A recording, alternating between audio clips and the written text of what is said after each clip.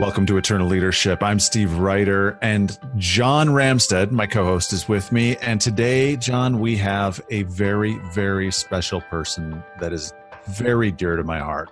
When I look back at the last 7 years in this wilderness journey, coming out of this wilderness journey, there are a couple key moments that I can look back and say, yes, that meeting, that person, that conference that I went to was instrumental in helping me to shift my paradigm, is one of those cornerstone moments. He and his wife are absolutely special. Well, thank you for that, Steve. I appreciate it. And looking forward to talking with you today and a lot of other people as they listen in to help them advance into their destiny, their purpose, and actually to enjoy who they are as well as what they're doing. Dale Mast is our guest, and it was at a meeting at Terry Tyson's house. And for those of you that have listened to this show, Terry Tyson's been a guest not that long before this interview.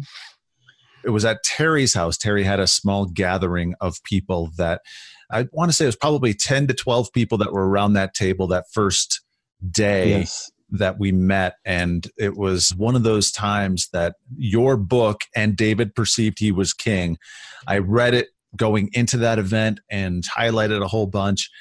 And that meeting was incredible. So David Perceived He Was King is a book that you wrote, and it's basically about one little scripture in, what is it, 1 Samuel?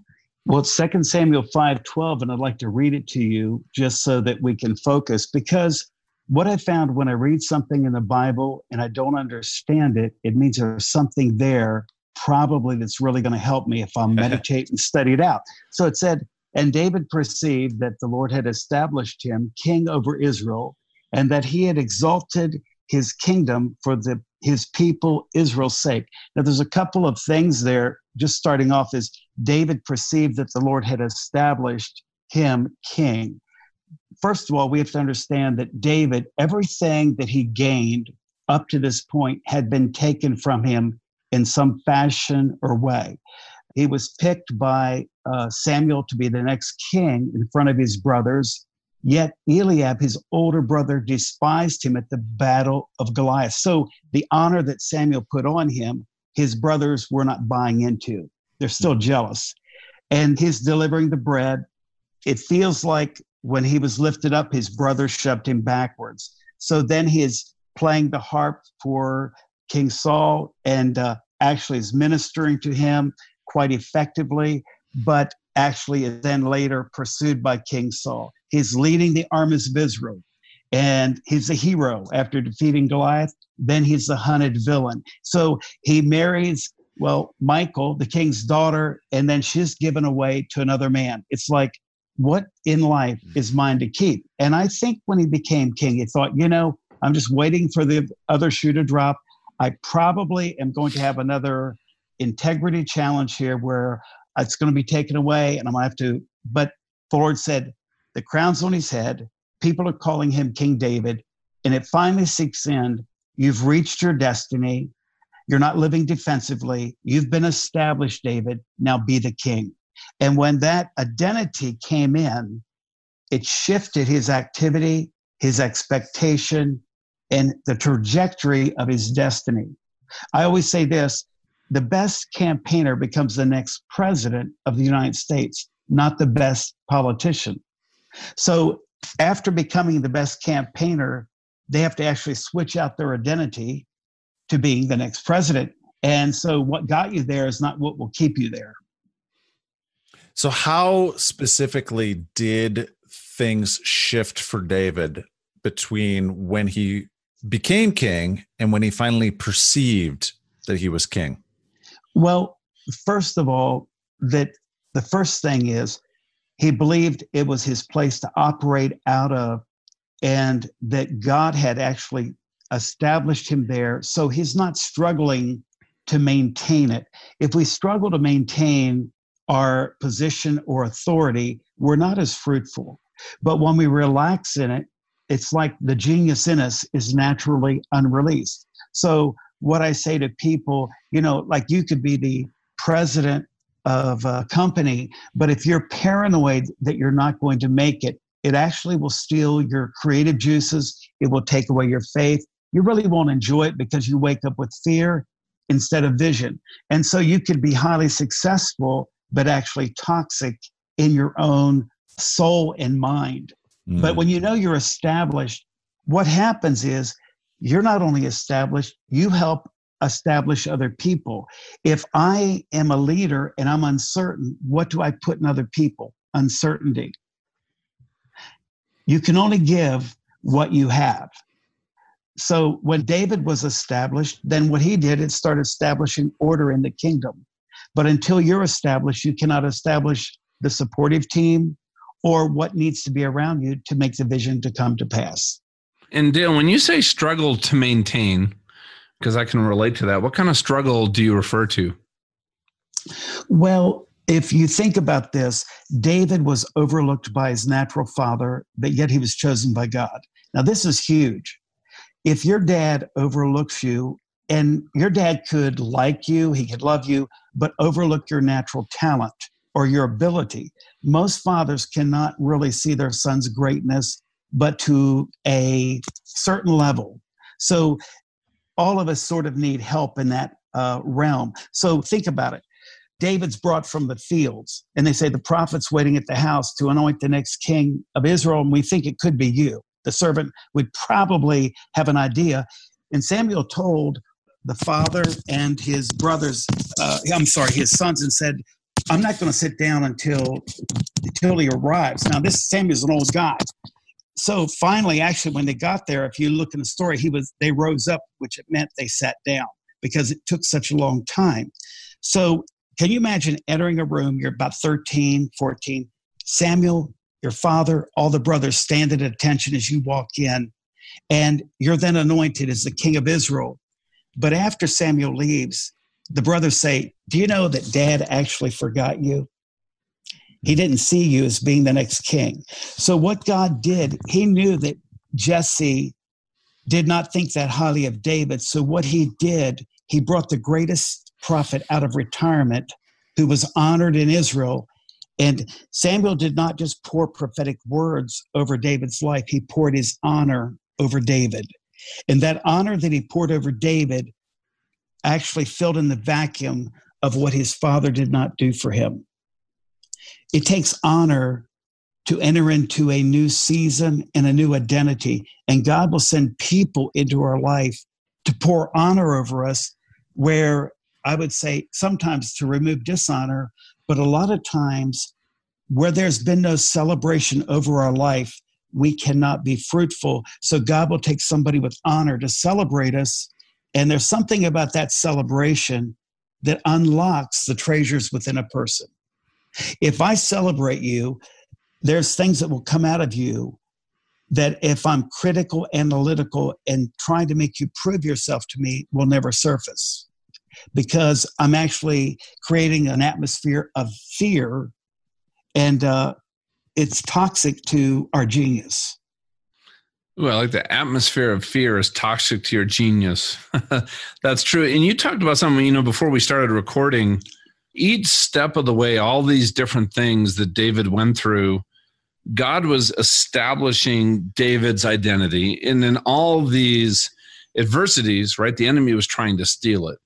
And you said something to me that I thought was really profound, is that David never let his assignment become his identity. And I think it's, our identity, it's my belief that it's a chains of a false identity that are actually holding us back from our full potential that Christ created us into. And I'd love for you to share your thoughts just on, especially through the lens of what David went through, is, how did David separate assignment from identity, and how do we do that? Well, first of all, I want to bring back to some important components to this. It takes a Goliath to reveal a David. You're not known by what you avoid, but by what you overcome. Now, faith is what you believe God can do. Identity is what you believe he can do through you. So in other words, I know God can bring peace, but when I step into the room, can I bring peace? Can he bring peace through me? You follow the thinking. So when David stood before King Saul, and we're talking about identity shifts that David had trouble making. We're going to focus on that first of all. He said, I killed the lion and the bear. This Goliath is no problem. But the reward for killing Goliath, one of the rewards was King Saul's daughter, not Michal, but Merab, the oldest daughter. And when David had defeated Goliath, he came in for the reward. King Goliath said, listen, I'm going to give you my daughter's hand in marriage as I promised. What did David respond? He said, who am I and who's my family? Don't kid yourself. It was a huge step from a shepherd to the king in the palace of King Saul. And what he was saying is, I'm carrying in my faith to be the next king of Israel, but I can't marry a king's daughter. Now, David had faith to kill Goliath, but he didn't have enough identity to receive the reward. So what he did, he actually crashed his own forward progress. And God was saying, I think from heaven, he said, listen, if you're going to put this king above what I've said over your life, I'm going to let him chase you until you agree with me. I really believe that David's false humility, who am I and who's my family, actually started chasing him. King Saul was actually impressed with him until he sold himself out in front of King Saul. That's interesting. I've never heard anyone kind of describe it like that. Yeah. Do you understand that when you gain a great victory and people come up to you and say, hey, John, Steve, that was awesome. And you say, oh, that was nothing. That was just the Lord. I don't even know how it happened. Instead of you getting the job, they'll give you a pat on the back and walk away because you just talked yourself out of your future. So how would you address that situation? Somebody comes up to you and says, Dale, man, that was amazing. Great job. Thank you. That changed my life. And I think a lot of us, our response is say, yeah, that was God. We almost think that's like what's expected is that kind of humility. Yeah. I call it a little bit of spiritual hogwash. I can't come up with a better. In other words, it sounds like humility, but actually it's not. The Bible, in other words, what I would do if you said that to me, I say, John, thank you for that. I thank God for the way he made me. I only have one question. What did he make you for? Because whatever it is, you're a genius at it. And I celebrate the gift in you, and I celebrate the gift he put in me. And in it, everything was created with purpose. And so I learned that when people would thank me or celebrate me, that I also then privately take it to the Lord and I say, Lord, thank you for the way you've made me to do these things, to help other people. Because really, in the final analysis, our destiny is to help create other people's destiny. If I just win, it's a shallow existence, but I was caused to win to help other people to win. And if you never help other people to win, you've really not entered into destiny. You're actually living in a little selfish bubble. The way you say it in the book, there's one sentence here that I have underlined out of many. Jealousy and criticalness are the face of insecurity, but underneath it all is the lack of identity. Yeah. So, Dale, how do we get to that point where we shed that false humility, where we understand and we really start to understand our identity? Okay, let's start from the beginning block, which is God the Father. Do you believe that God the Father is great? Yes. Were you made in his image and likeness? Yes. Okay, so you came from greatness to do something great. Ooh. But Dale, I don't feel great. You may not feel the heat and the cold, but it doesn't change the fact that both are around you at given points, but there's a greatness in you. Now, what I believe is, as we look into the face, which is the identity of the Father, I find that I have a certain gifting. When I look at you, Steve, when I look at you, John, if I'm around you, I start seeing the face of the Father in you.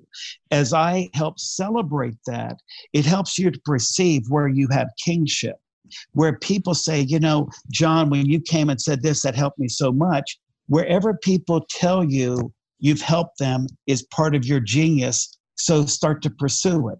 Don't be like Michael Jordan, who picked up baseball. He found out he loved baseball, but baseball did not love him. That's very true. And he was not the world's greatest athlete. He was the greatest basketball player. But we can love things that we're not good at, and actually it deters us from our genius. And this is a part, once people start saying to you, John, they'll tell you stories. I have it in my book. Ask people when they think of you, what has been the thing that has been the most helpful from your life concerning them. As they'll tell you stories, ask the Lord where he is utilizing your life to help other people go forward. But I get it from God, from people. And it says in the mouth of 2 or 3 witnesses, everything is established. So in that, I start giving myself to that which is my genius, not that which I wish I could do. Think of this, professional level. If a football player is a step and a half quicker, he's a star. If he's 2 steps quicker, he's a superstar. Now, if everybody became a step or 2 quicker, they would go from being average at a professional rank to outstanding. The problem is we can get distracted with what our greatness is. And I actually told this story to a pastor that actually it was true of. When you're coming to contract on a baseball team, you're not just a baseball player. You don't go to the mound and everybody says, well, where do you want to play this inning? You're contracted for a position on the team. And this one guy, Yankees, he was drafted by the Yankees. He wanted to be a pitcher. And after a year, they cut him, but they came to him and said, you could be a catcher. You're better than our catcher. But he would not give up being a pitcher. And the Yankees went on to win a World Series. He could out-throw the catcher. But because he would not switch into his identity, he missed literally rings. Well, yeah. And you talk about this concept that I found fascinating. The Bible talks in context of seasons, and we go from one season to the next season. And you said that an identity shift is required in each new season. And in each new season, we need to see God with a greater level of clarity. And we're also required to kind of see ourselves in a new way as we move into that season. So our identity is not fixed, right? It's continuing to grow and evolve as we're moving through life and growing closer to God. But I'd love to have you expand on that. Okay, yes. And so we have to realize is there are things that are hidden in our identity that will not literally emerge until we've reached another season. So God doesn't want us to be distracted sometimes by what's down the road 30 years. So he'll set in front of us a 10-year goal. When we come into that place, we all of a sudden realize something that is in us that we never saw is starting to emerge because this brought out another realm of who we are. So let me give you an example. God himself said to David, I took you from the few sheep that followed you and made you king. So what God does, he takes us from what we're doing and he makes us. Now, what he does to make us is he gives us assignments.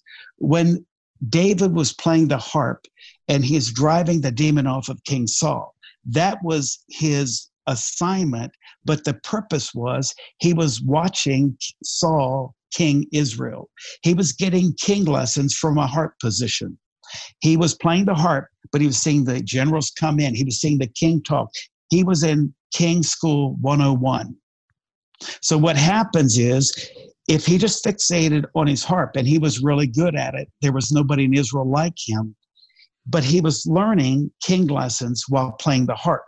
A lot of people, when they play the harp, they don't realize what else they're learning. So what happens is, then as he's delivering bread, he's now going from bread boy to being the giant killer. David ran toward Goliath, a shepherd boy. He walked away a warrior.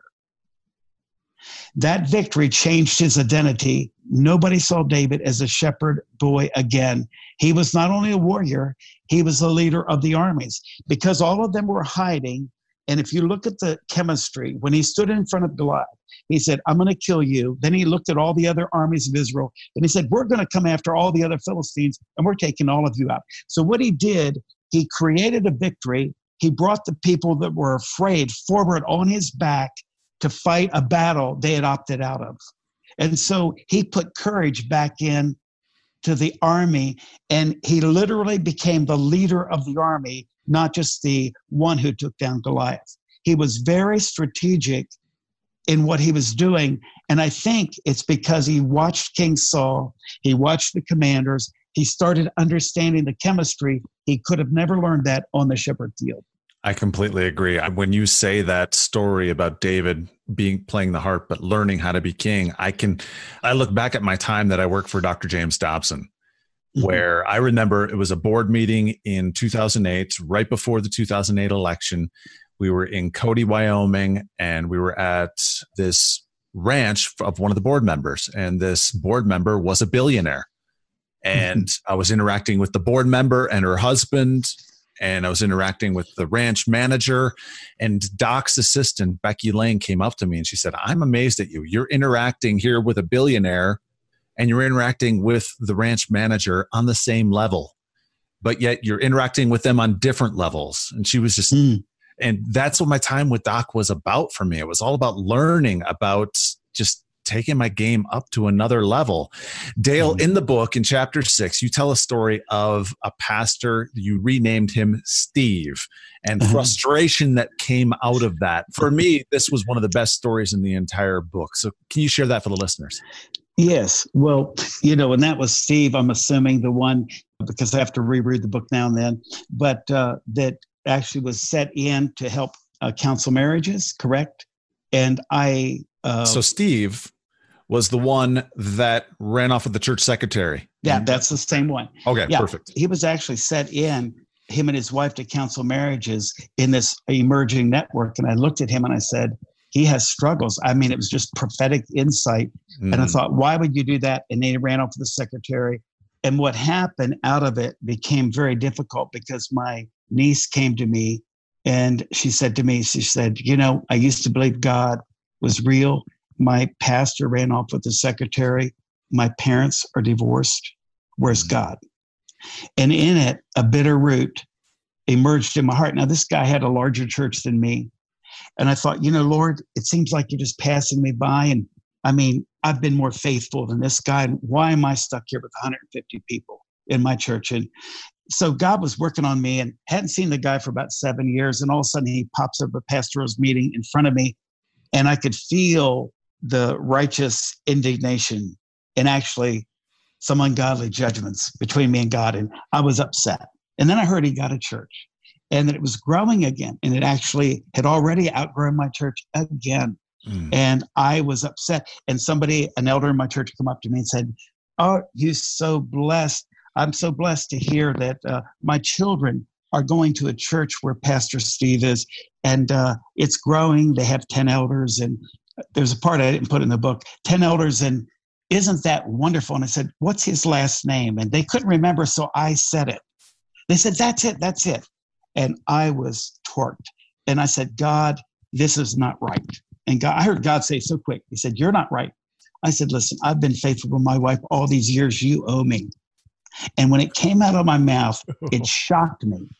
And the Lord said, "I'm a debtor to no man.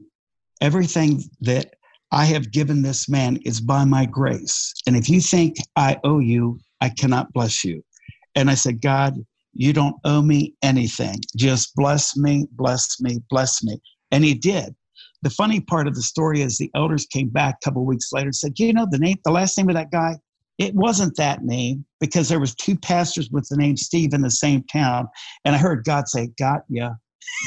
But actually, I went back to that pastor who did have a bigger church than me. It wasn't as big as I thought. That was another church. I said, "Would you forgive me for my unrighteous judgment? I'm getting ready to build." And he forgave me. And it was like a deliverance. And what I realized, I was trying to earn what God had already given me. And see, if I earn it and he gives it to me, I'll always be a servant. I'll never be a son. Oh, wow. That's why when we try to earn certain blessings, God will not give them to us, because he doesn't want that level of relationship. That's in my book, Two Sons and a Father. It talks about an inheritance versus a paycheck. I think that's incredible that you actually reached out to him. I mean, it's not something that you were bad-mouthing him out loud. It's not something that you were spreading rumors about him. I never talked about him, but it was in my heart. This is something in your heart, and then you actually go to him and you say, "Please forgive me." That is convicting, my man. Wow. Yeah. Well, the thing was, it was between me and Father God, and anything between me and Father God that he asked me to do, that obedience empowers my destiny, because unforgiveness and bitterness is like acid to any dream. It just tears it up. And it's actually a distraction. And I find that if I suffer in a godly way, it puts strength in me. If I suffer in my flesh, it weakens me. In other words, if I do it carnally, suffering as a whole is not a positive or negative, but your response determines what it becomes. So it is completely natural, this process, our identity, right? Things are being taken away, they're being deleted, they're being emphasized, they're being changed, we're getting new awareness. So this is like this ongoing process. And here's my question is, what is your thoughts or your advice to all of us as we want that process to lead us to that true identity in Christ? I think of Ephesians 2:10, right? We're his perfect workmanship. And I think there's this gap between that identity, which is the one that we were created in, and the one that we are maybe aware of right now. Does that make sense? Yes. I just want to talk a bit about completeness, and not that I would say that I attained like Paul, but I pressed toward it.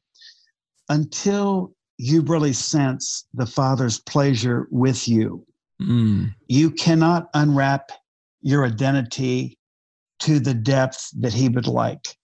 And I want to refer just a minute to the two sons and the father about the prodigal coming home. What do you mean his method was gold? He asked the father for his inheritance. It takes an inheritance to fulfill a destiny. Without your inheritance, you will never fulfill your destiny.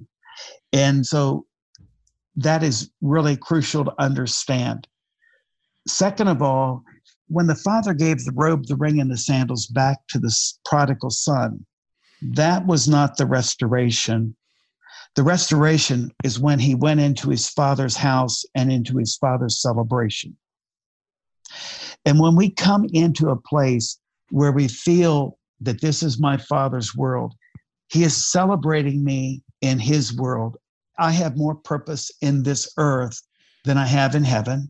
Even though heaven is a goal, my purpose is in the earth. That I start to understand that wherever I go, his presence goes with me. He said he'd never leave me or forsake me. But do I really, when I'm going through the day, when I'm doing a project, do I ask his help? Do I interface with him? Or do I just pray at the end of the day or the beginning? Do I actually keep in communion with him? And if we look at the earth and realize this is my Father's world, and that I am a son or daughter connected to the Father, this is the world he gave me dominion over. God created the earth. Then he set Adam, not just in Eden, but he set him in the Garden of Eden to be fruitful. And in it, that he gave dominion to mankind in his earth. And that mandate has never been relinquished, removed. I have a responsibility in his earth, my Father's world.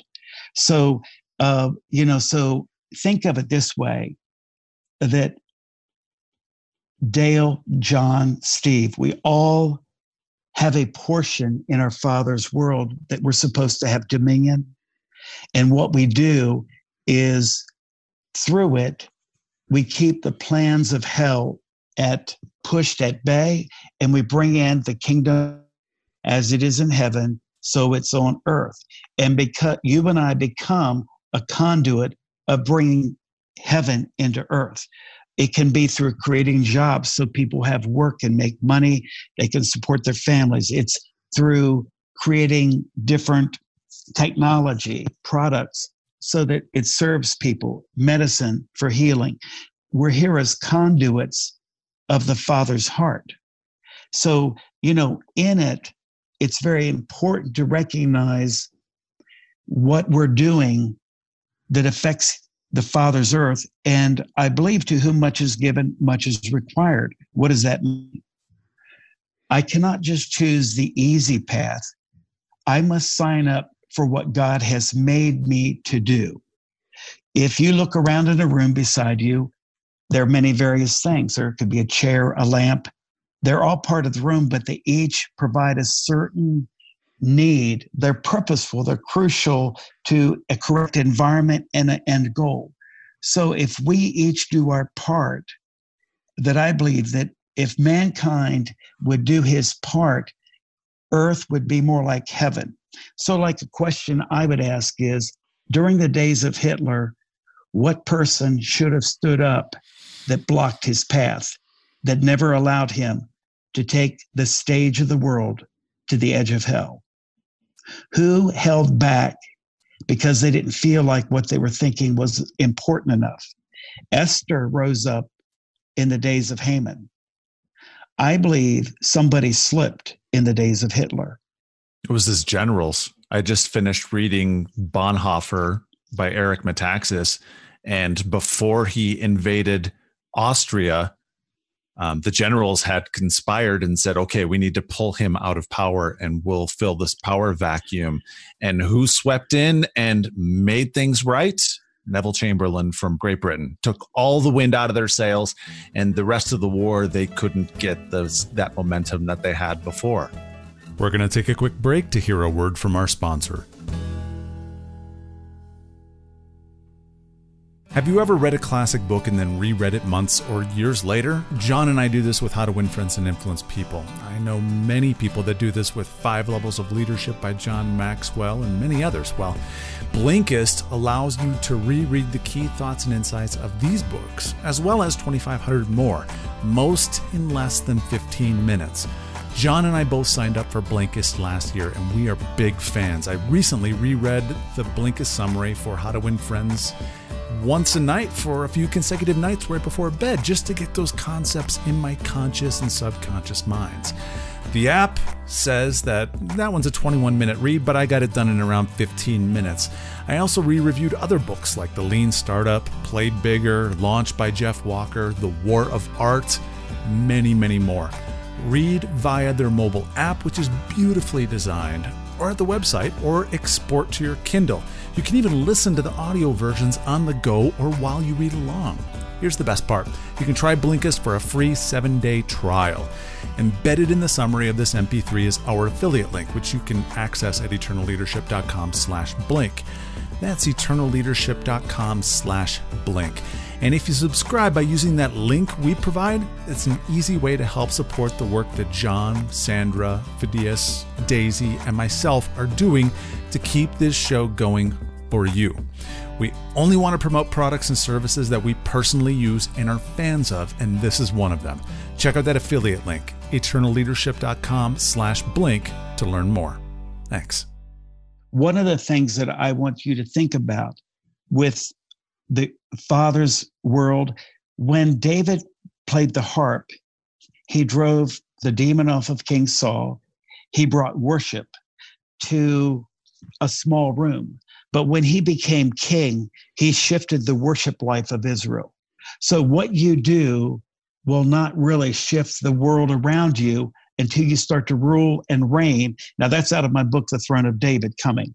So until you develop what you need to inside of you, God will not give you a throne position. But when you come into your throne season, which is another level of convergence, then what you are starts to affect a region, a vein of business, a whole ideology. What we're talking about here, John and Steve, is we're trying to shift people into destiny by not increasing their faith, but by shifting their identity. Dale, but part of that shifting of identity, and you said it here in the book, can be the loss of close friends. David had his very close friend, Jonathan, but for him to move into that next season, that relationship needed to go away. Talk about how you have seen personally how friends have held people back, how friends have hindered from moving into that next season. I'm not saying drop your friends, but... Yeah. Well, the thing is, Not everybody who takes you to the prom in high school will be with you at college. Some people don't want to go further, and they're not meant to go further. What for them, their success is there. Also, we are team players, but God can trade us into different teams at his bidding. There's a purpose that a lot of times when there's relationship losses, it's because God wants to take us into another dimension of our life. And, I'm just being very pointed and real. When I was 55, my wife passed away of cancer, and I never planned on outliving my wife. And it brought me into a place that I had a lot of questions. But when you don't understand what you're facing, you have to get closer to the face of God to go into the next season. It actually pressed me into his presence. Now, I know some people, they'll get angry, they'll blame God, and actually a lot of people lose ministry or jobs over this kind of thing because they make it become a God issue instead of really pressing into God to face the issue. Those are two different things. It's like you weren't faithful to me versus, okay, God, I trust that you have my life. I don't understand what I'm facing, but I understand this, that if I stand closer to you, you will take and turn this around for something I didn't plan on. And so this was a huge shift in my life. And it brought out different things in me. And one time, I actually, in talking about relationships, I was starting to ask God about not only this one, but another relationship with my father and some things that had not gone well. And I was asking God, why did this happen? And he told me this, especially about my father. He said, Dale, I'm not going to give you the answer. And if you try to come up with it, it will hurt you. It will be wrong and it will hurt you. Do you trust me? If you trust me, leave it alone. It's above your pay grade. It's too complicated. There are too many people involved. It is not for you to know. Do you trust me? And I said, I trust you. I never looked back. And what I found is my trust has ushered in the new. When David lost Jonathan, I really believe that it was a tremendous friendship that really shook him to the core. But what happened, it made him trust God, because I think as Jonathan was probably 15 years older, he was more like an uncle than a brother. As he was older, it made David trust God instead of leaning into Jonathan. And I can prove it to you. Jonathan loved David, but he did not have David's spirit. And he actually would have been a hindrance to David down the road in his kingdom. You know, that's interesting. I remember when I first got out of the Navy and I was trying to figure out what was next. I did not want to get out of the Navy. I'd been injured. And one of the first guys that mentored me and discipled me through our church, he said, John, the person that you're going to be in 5 years, it's the books that you read, what you put up here. You have to reprogram your thinking and your mindset and how you approach things. He was really encouraging me to read books on personal and spiritual development. But he also said, who you're going to be 5 years from now is completely dependent on who you associate with and who you surround yourself. And he challenged me not to kick my friends to the curb, but to go find people that were more spiritually mature, that were accomplishing some of the things that I wanted to accomplish, that were, pushing themselves out of their comfort zone, because in doing so, he knew that that would release in me kind of the courage and the potential and the willingness to not only to try, but to also when you fail, because a lot of, I'm sure David, as he walked through these, is like, wow, that didn't work out the way I thought it was going to be. Right? I did not expect to be living in a cave writing these Psalms about how horrible life is right now. But you know what? He had people around him. And what I have found is that power of association and the right association has been one of the biggest assets in my entire life. And if you can show me who you hang out with, I will tell you what will probably be hanging on you in the future. because that you pick up from other people's spirit, you pick up from other people's faith, you pick up from other people's accomplishments. And that's why it was so critical for David to be anointed by Samuel, because Samuel was the prophet, he was the priest, he led the armies into battle, he knew how to talk to God. All the things that David needed in his life were actually in Samuel's mantle. And one of the things that I realize is that as I become a father, the greatness that's in me, God is asking me to pour it over other people. And what happens is, it does not mean they get a shortcut. It means they have an anointing to go for the prize, to not settle for less, to dream bigger.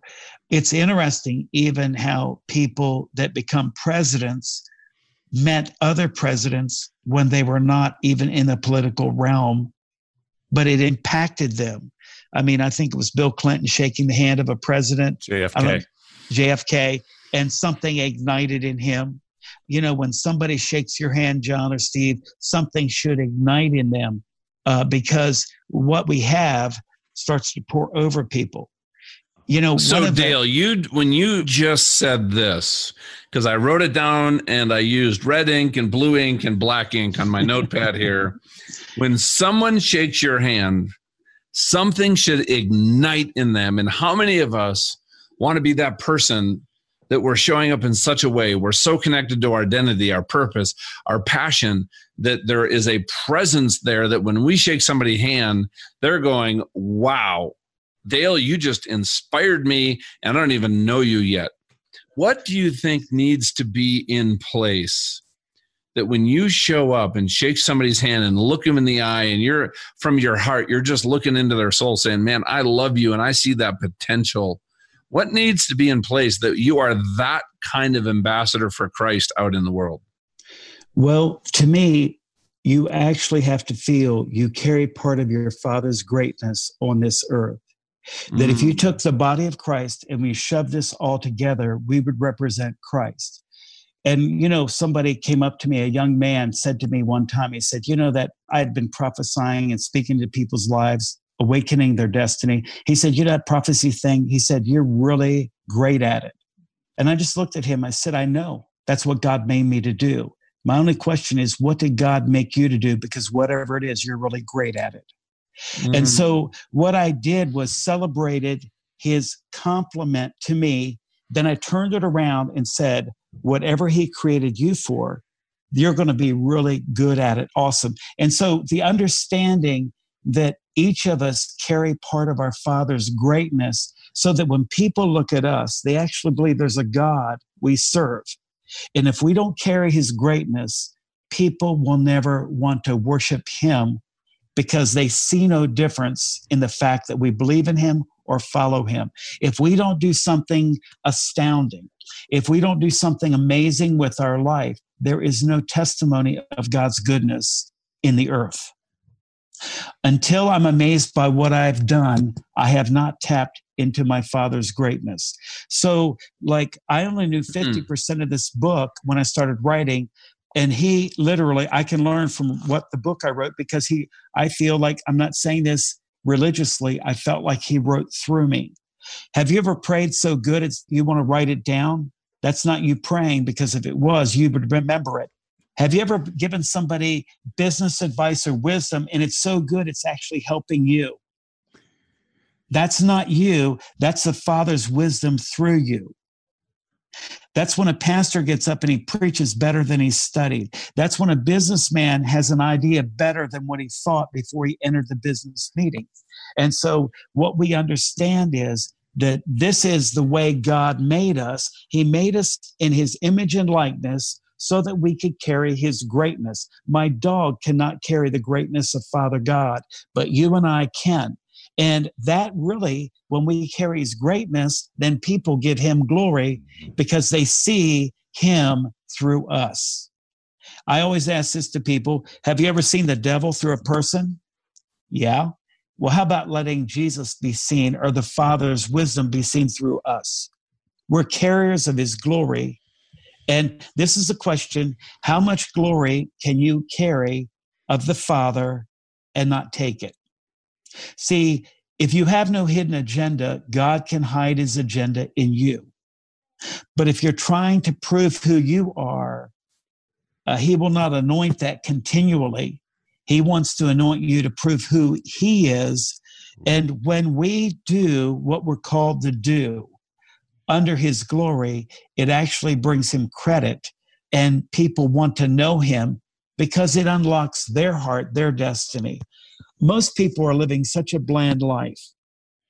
It's so boring, they fall asleep on their own life. And they use stimuli in the world because they've not entered into dimensions of faith, risk, glory, dreaming. And so, we all know this. Dreams, like Joseph, have a different street address than what we think, but where they end up are breathtaking. That's so good. Dale, I want to close this one out because I guarantee you that there are listeners right now that feel like they're in the thick of it. They're in the thick of it so much that they've almost given up. Maybe they have given up on their dreams and they don't feel like it's within reach anymore. And when I look back at David's life, I think of the Ziklag moment when all of his men's wives and children were plundered and taken by, I believe, the Philistines.